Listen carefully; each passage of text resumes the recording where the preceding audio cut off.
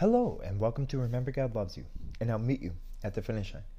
Well, I hope you guys are having a blessed day, because I know I am, because today is the day that the Lord has made, and we shall rejoice and praise and be glad in it.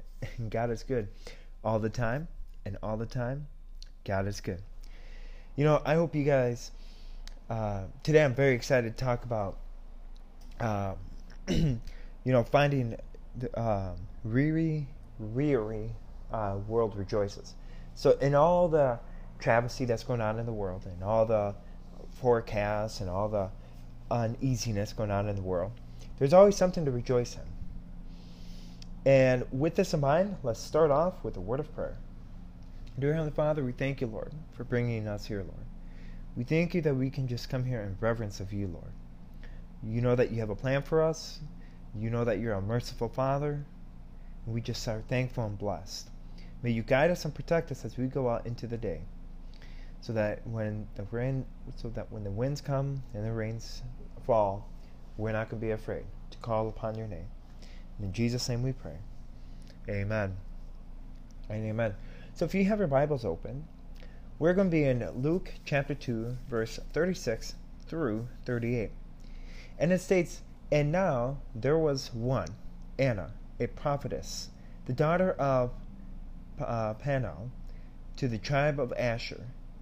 She was of great age, and lived with a husband 7 years from her virginity.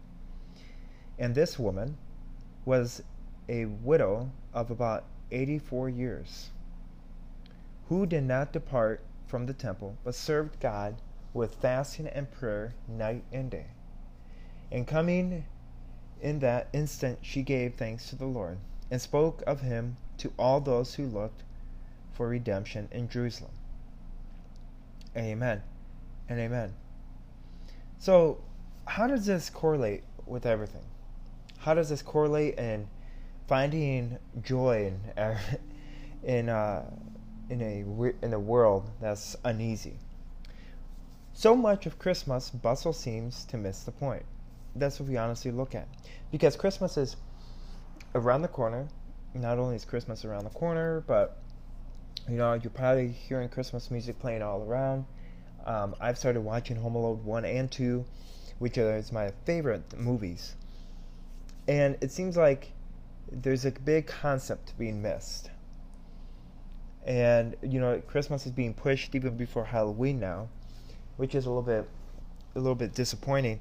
And a matter of fact, did you know that most of the stores now are going to be closed on Thanksgiving Day, because most of them were open the day of Thanksgiving and took time away from the family. But getting back to our point. So our neighbors focused and around, from my perspective, from my family and others, we focus on the traditions of togetherness. But majority of us fail to seek the baby in the manger. And it's interesting, because even in our own family members are often concerned about their stocking stuffers than about the desperate need of thy underlying souls. It truly celebrates Christmas. So we need to get better. And it's interesting, because today's verse, the prophetess Anna and her faithful companions, Scripture tells us that they were waiting for the redemption of Jerusalem. In contrast, many of their fellow Jews, this band of believers, maintained their hope in the coming Messiah. Despite hundreds of years of prophetic silence, they committed themselves to worship and prayer in the temple, and they looked eagerly for the one who would redeem Israel from all iniquities. Psalms 130, verse 8. While the people around them were chasing and fading things of earth, or superficially practicing outward religion, these friends had set their hearts on Christ. Now, as then, God's people often seek him in the dark. That is one thing that I always notice, and I have fallen in this trap not once, but countless times, where everything in my life is going great. But it seems like, things aren't working out. Oh, I gotta go to him. Or it seems like, my life is being a wreck. I'm being attacked and I'm being persecuted and I'm being demonized, and let's go to the Lord.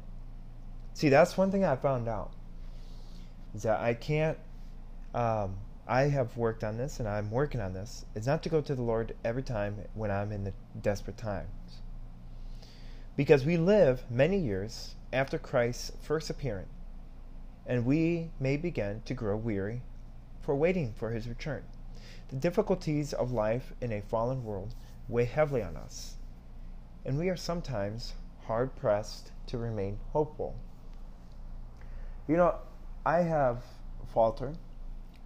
I have at times said, "Oh Lord, where are you?" Especially in difficult times in my life.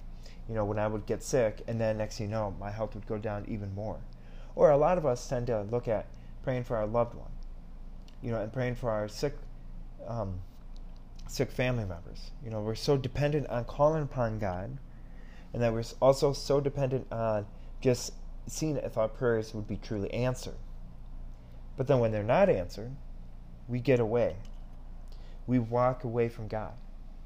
We're like, you know what? I don't need God because he did not answer my prayer. And why there is no hope in the world?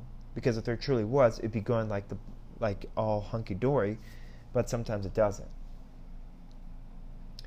And that's where I feel like that the difficulties of life weigh on us, and sometimes it's hard-pressed to remain hopeful. And I am one of those.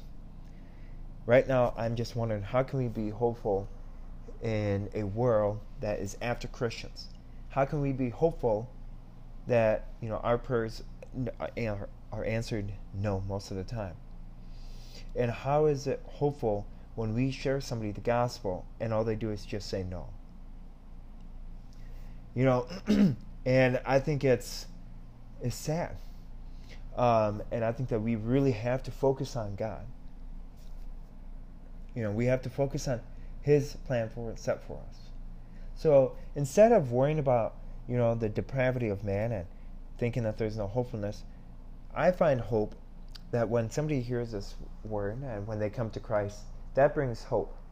Because not only does that bring hope, but that brings joy into their life. Because now they have a plan, which is everlasting life in heaven.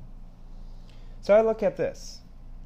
What's more, the world, the flesh, and the evil one continually hold out glittering objects to catch the eyes of our hearts. And then we forget about eternity. They whisper, "This is now." Thankfully, we don't have to persevere alone. God has surrounded us with a hopeful company, per se, his beloved church, by beloved neighbors, other brothers and sisters in Christ, accountability partners, and so on. By their example and exhortation, the members of our church, the members of your church, the members of your family, become a cloud of witnesses pointing towards Jesus. Amen. Amen. And when we read God's word, we grow in our knowledge of the Redeemer.